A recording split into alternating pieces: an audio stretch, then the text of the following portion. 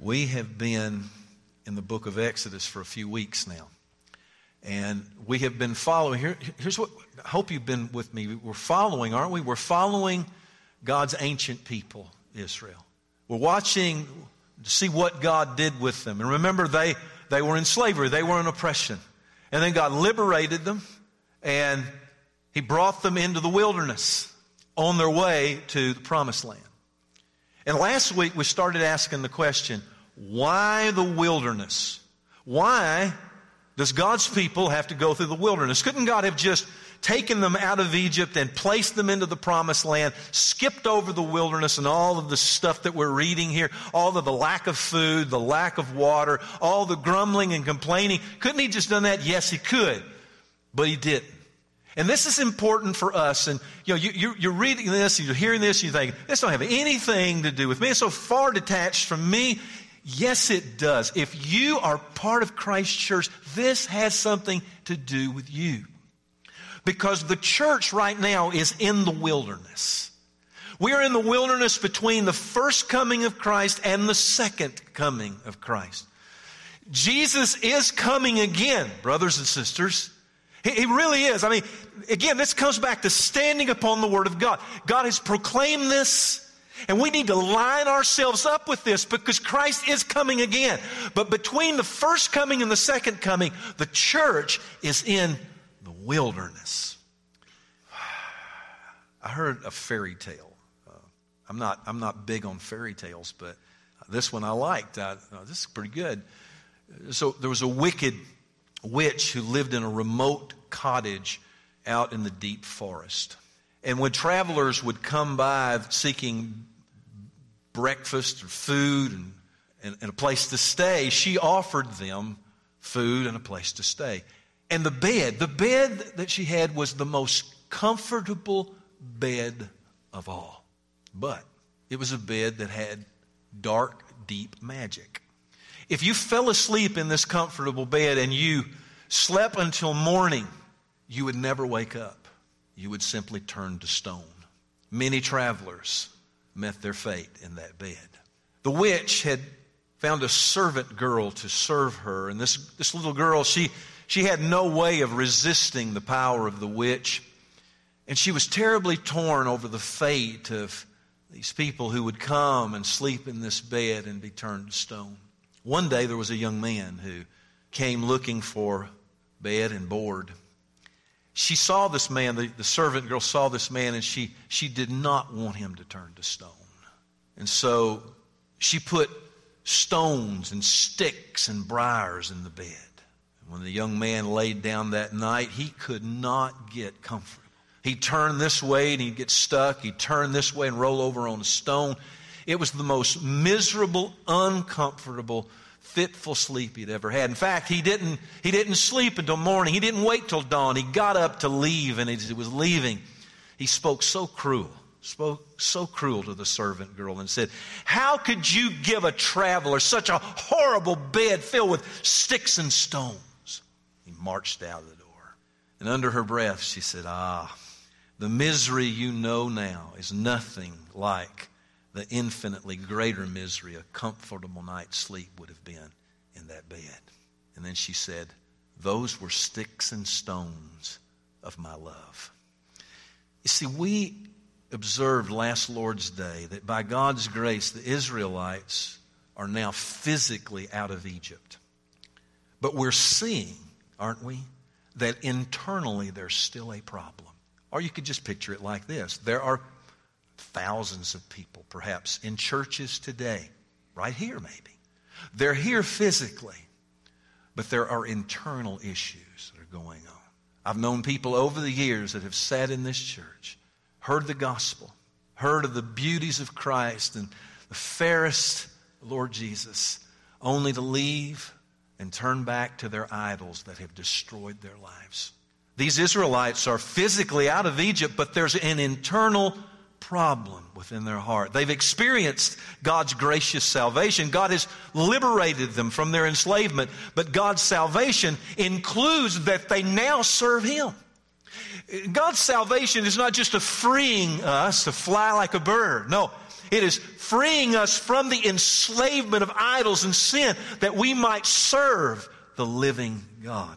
God has graciously liberated them, but now they must work out their salvation. So the wilderness, why the wilderness?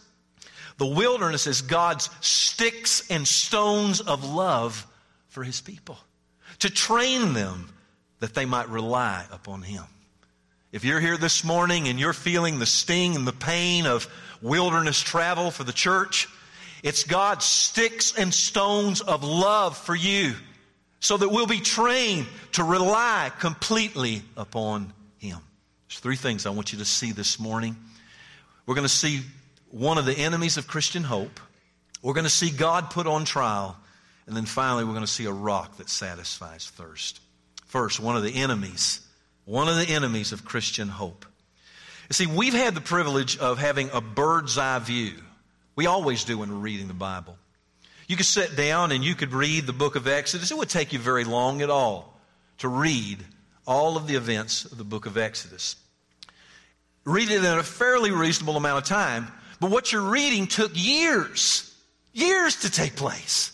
So you and I have a bird's eye view. We're able to see things like God's people being in slavery, God hearing their cry, setting them free. We're able to see in a short amount of time God's miraculous work, how He dealt with His people's enemy at the Red Sea, how He opened up the Red Sea, and they got across on dry land, but all of the enemies were swallowed up. Then, it's like last week, we got to read in just a matter of a few minutes, we got to read how the people were hungry. And they cried out to God and they complained, we're hungry, we got no food. And God shows up with quail and manna and satisfies their need. We have a bird's eye view of that. It's all right, but it could lead us to be a bit unfair. We could look at the account of Exodus 17 and we might say something like this: these ungrateful, whining complainers. It'd be so easy to do that. I mean, think about it. You're reading this and you're remembering, hopefully, last week, chapter 16, they whined and they complained. God, patient with them, showed up with quail and manna. It's like they forgot this. It's a whole new day now of complaining and grumbling. And we might be inclined to say, these ungrateful, whining people, what is wrong with them? But you got to remember, right? They have a ground view. We have a bird's eye view. We're able to read all this in a matter of minutes and go, good grief, what's wrong with you people? Well, I tell you what's wrong with them. They're stuck in their present details, right? They are at a place called Rephidim that means resting place. And as far as resting places go, this was a major disappointment because there's no water. Now, that might not, there's no way that can really weigh on us of how difficult this is, because we can go and get a drink from the water fountain, or we can go stop at the store and get a bottle of water. I mean, we just have no way of understanding the situation that they are in. They are in the wilderness. They don't have any water. And so before we jump all over them and say, these bunch of whining, ungrateful people, this is a pretty big deal. On the other hand, though, we can't help but notice that in light of their circumstances, there's some things that are suspiciously absent. Number one, they haven't prayed. Now, again, we're not jumping on these folks because I tell you, we got our own problems, right? But they didn't pray. I mean, don't you think it might have been a good idea, hey, we are in a pickle here. We have no water, and maybe it'd be a great time for us to call upon the God. Remember the God who gave us the manna and the quail? Wouldn't it be a great time for us to call upon Him, plead with God to provide for us? But that doesn't happen. I mean, it seems that they have forgotten what God has already done for them. And it doesn't just seem that way. That's actually what happened. How do we know it? Because the psalmist said in Psalm 106, and the waters covered their adversaries, not one of them was left. That's the Red Sea. Then they believed His words, they sang His praise, but they soon forgot His works. Now I want you to listen. One of the greatest enemies of Christian hope is forgetting what God has done for us and has promised to do for us. Now I don't know how you're hearing this, but I want you to hear this clearly. I'll assure you, I promise you, that one of the greatest enemies of Christian hope One of the greatest enemies of Christian hope is forgetting what God has already done for us and what He has promised to do. You see, just ask yourself, have I ever fell victim to this? Has there ever been a time that I have complained against God? I have raged against God. It's like I forgot everything that He's ever done. I forgot all of His goodness. I forgot all of His grace. I forgot all of His mercy that's new every day. I forgot it. Have you ever fell victim to this? Well, I would say that you and I have. Because remember, this was written for our instruction. What that means is God said, we're gonna preserve this. We're going to preserve all of these wilderness wanderings for my ancient people. I'm going to preserve them for the church. And it's going to serve as instruction for them because they're going to face the same enemy and be equally vulnerable as the Israelites were. There are times that we might think, we feel like God's help was so long ago. We're praying now. Well, God, I need your help now. It seems like so long ago when your help showed up. It hasn't been around lately. Or God, you've helped others, but you're not helping me. And it can lead to serious accusation against God. Notice in verse 7, it came down to this. Is the Lord among us or not? Wow. That's amazing. Something to think about. I mean, it hasn't been that long, folks. It has not been that long since they crossed the Red Sea. Was God with them then? Yeah, He was. Is God with them now? Yes, He is. But they don't see it. They have forgotten His works. That's why I love 2 Peter chapter 1, verse 13. Peter said, I think it right as long as I am in this body to stir you. Now, you would be the church, okay? His original audience. To stir you by way of reminder. See, I didn't appreciate that verse until later in life. Because my understanding of church in my early years was always something new. Something new. Had to be something new. What new thing are we going to mine out of God's Word? What weird esoteric thing can we find in here that's, now I see this. One of my greatest privileges in my life is to remind you. One of my greatest, I've been blessed so much, but one of the things that is a privilege to me is every week to stand before you and remind you. Not to come up with something new, not to dream up something new, but to stay true to God's Word and remind you. Why? Because we forget. We have an enemy that works against our hope. That's why I encourage you to regular worship.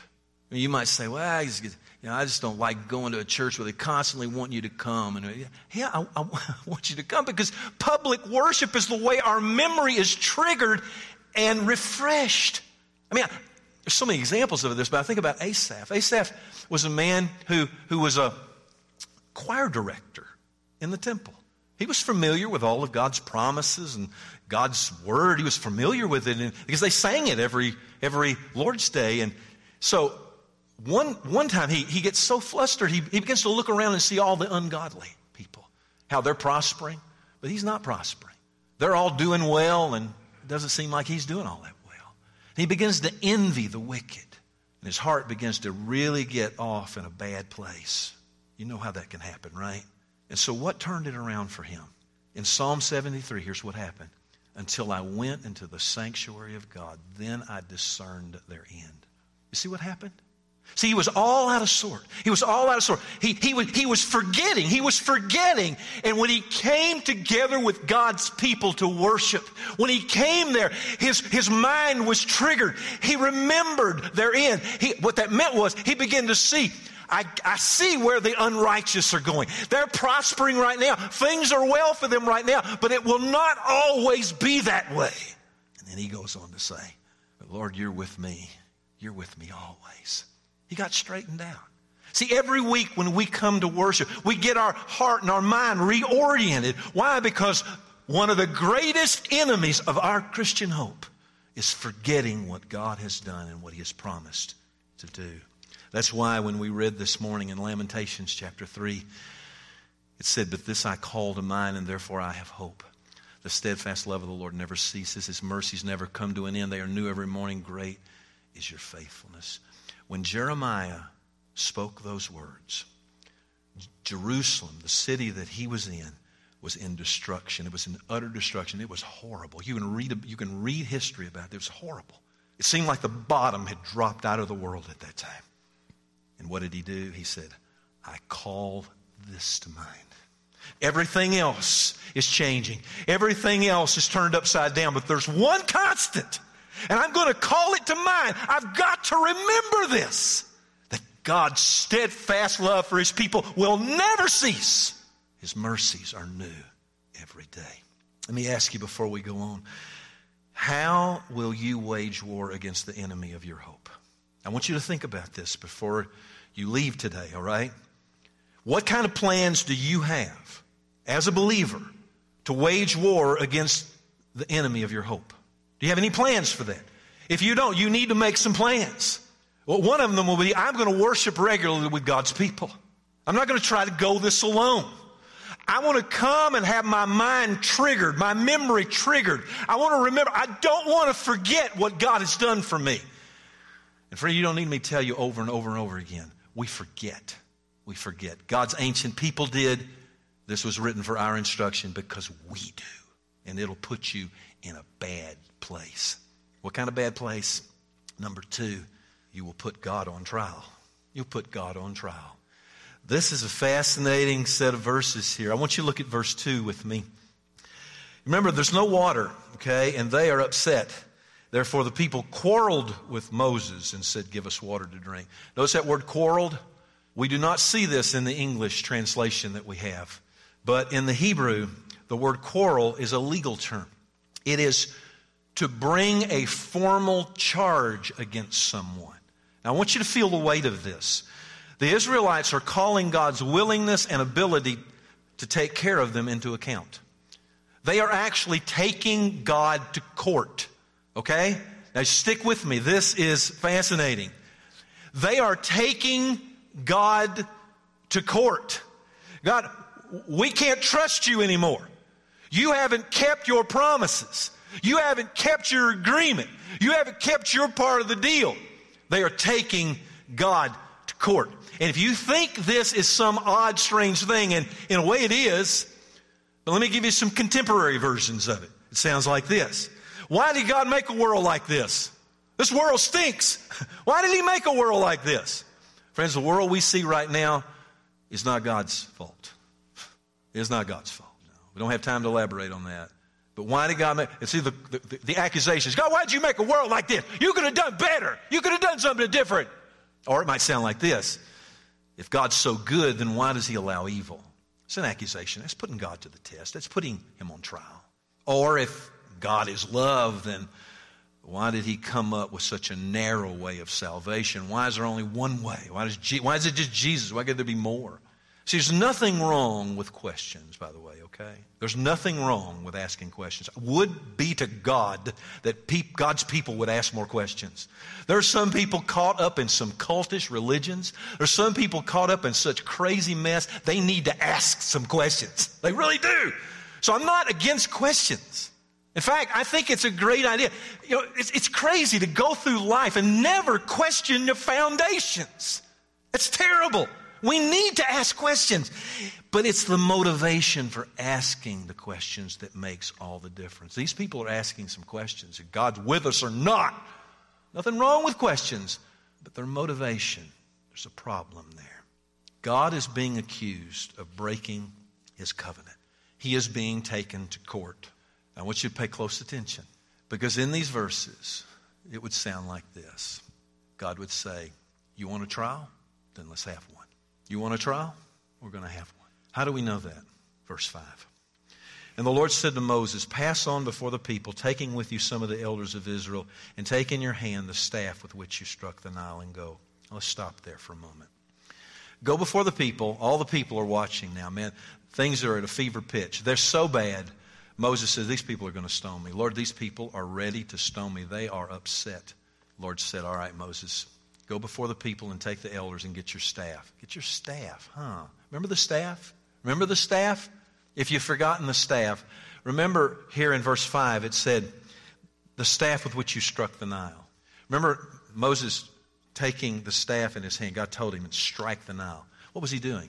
He was executing judgment. See, the staff was a symbol of judicial authority that God had placed in Moses' hand. See, when he walked out with that staff and all the people were there, they must have thought, uh-oh, somebody's going to get it. He's got the staff. He's got the staff. Somebody is going to get it. Oh, yeah, somebody's going to get it, all right.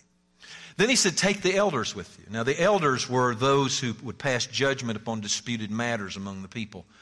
And so when God said, take the elders with you, that was going to be the jury. That was going to be the jury.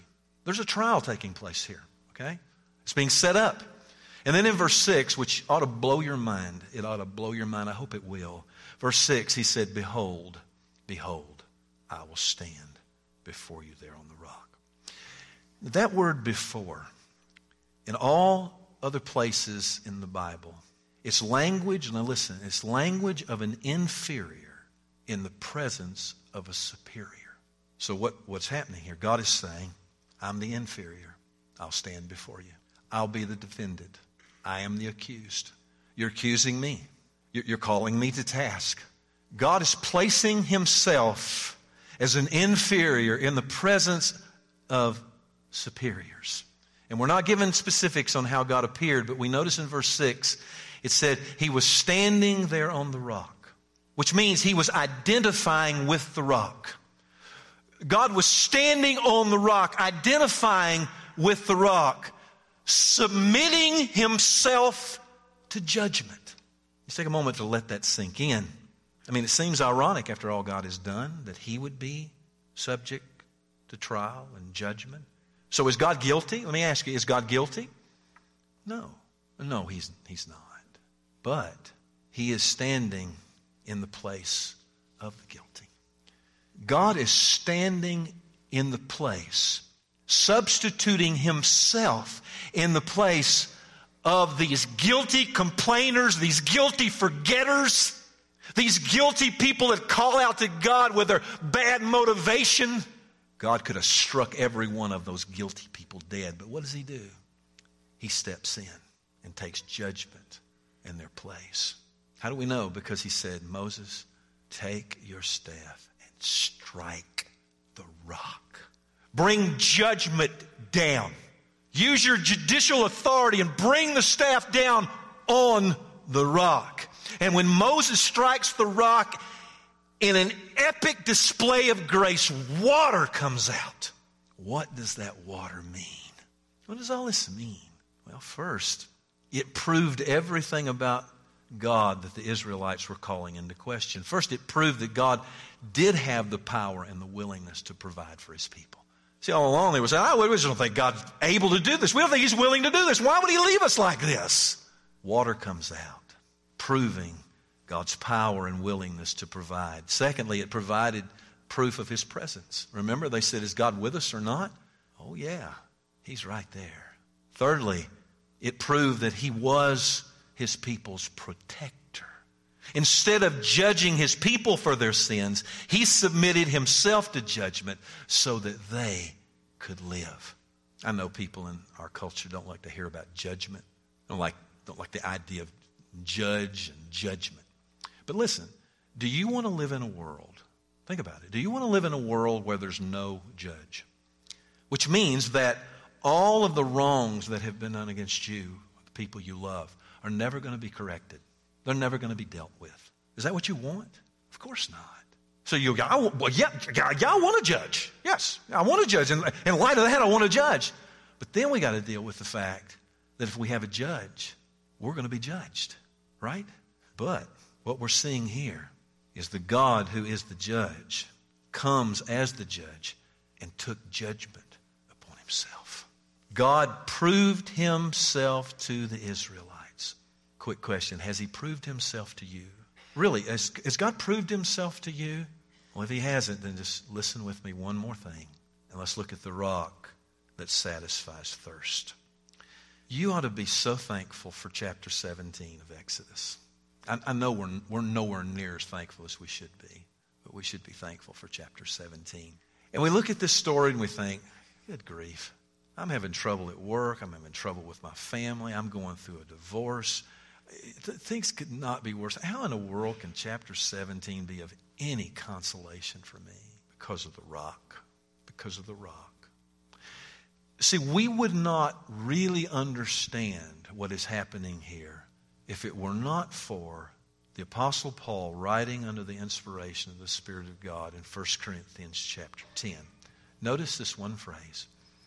For they, he's talking about the Israelites. He's looking back now.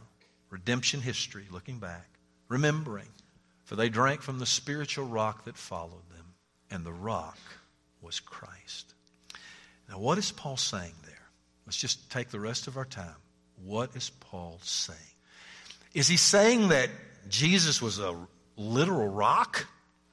Well, no. No. One thing he's saying is this. 1,500 years before the birth of Christ, God was thinking about you and me. Isn't that amazing? 1,500 years before Christ was even born, God was thinking about you and me. That's why we should be thankful for chapter 17, because what we see is this. The rock was Christ. What's that mean? It means that God sent His Son into a thirsty world. Some of you are sitting here this morning and you are thirsty. And you thought that this person or this thing or this trip or this job or this thing, somehow it was going to fix everything. You were thirsty and you drank from that well. But in truth, it didn't satisfy the real thirst of your heart. God was thinking about you and me 1,500 years before Christ was born. And He finally sent His Son to a thirsty people, to a thirsty world. The rock was Christ because, like the rock, Christ was struck with judgment. Moses struck the rock, and Jesus on the cross was struck with judgment. And Christ was there bearing the curse for our sins. It's chapter 17. Chapter 17 is pointing to Jesus. It's pointing to hope for every forgetting, complaining, broken sinner, every thirsty soul. Chapter 17 is pointing us to Jesus. And what does it prove? What does it prove? God proved Himself. What does this rock prove? It proves that in Christ, God is for us. God is for us what He was for Israel. Our provider, our ever-present Lord, and our protector. That's what it's saying. And so why is this a big deal? And I'll close with this. As the church travels through the wilderness, we need Christ the rock. As we go through the wilderness and we deal with the sticks and stones of God's love, as we go through the wilderness and we experience the temptations that says, this will satisfy, we have to keep coming right back to Jesus. We need to come right back to Him, turn back to our first love. This will be repeated over and over again. It will. We'll just come to Christ. I'll just come to Him one time. That's it. No, that's why the book of Revelation says, you've got to return to your first love. Why? Because we stray away. We go after broken cisterns, broken wells, empty wells. Let us hold fast to Jesus. In this wilderness that the church is in, let us hold fast to Jesus. He is the rock of our salvation. If you are in a hard place today, if you are feeling the sticks and stones of God's love for His people, it's only when we get in a hard place, it seems, that we begin to evaluate the well that we've been drinking from, and we find that it's not sufficient for us. So God throws in the sticks and stones of His love. Church, hold fast to Jesus. Hold fast to Jesus in this wilderness journey. For others, if you're here this morning, if you're here today, you might be running from God. You might be here today and you really haven't come to Christ, and you got all these complaints and you're mad, your world is falling apart, and hey, look, it happens. But look, how can you run away from a God like this? How can you run away from a God like this? A God who is patient. A God who will take judgment in your place. How could you run from a God like this? Don't run from him. Run to him. Run to Christ today. Run now, today. Today is the day of salvation. Run today to Christ. He will satisfy all your thirst because that rock was Christ.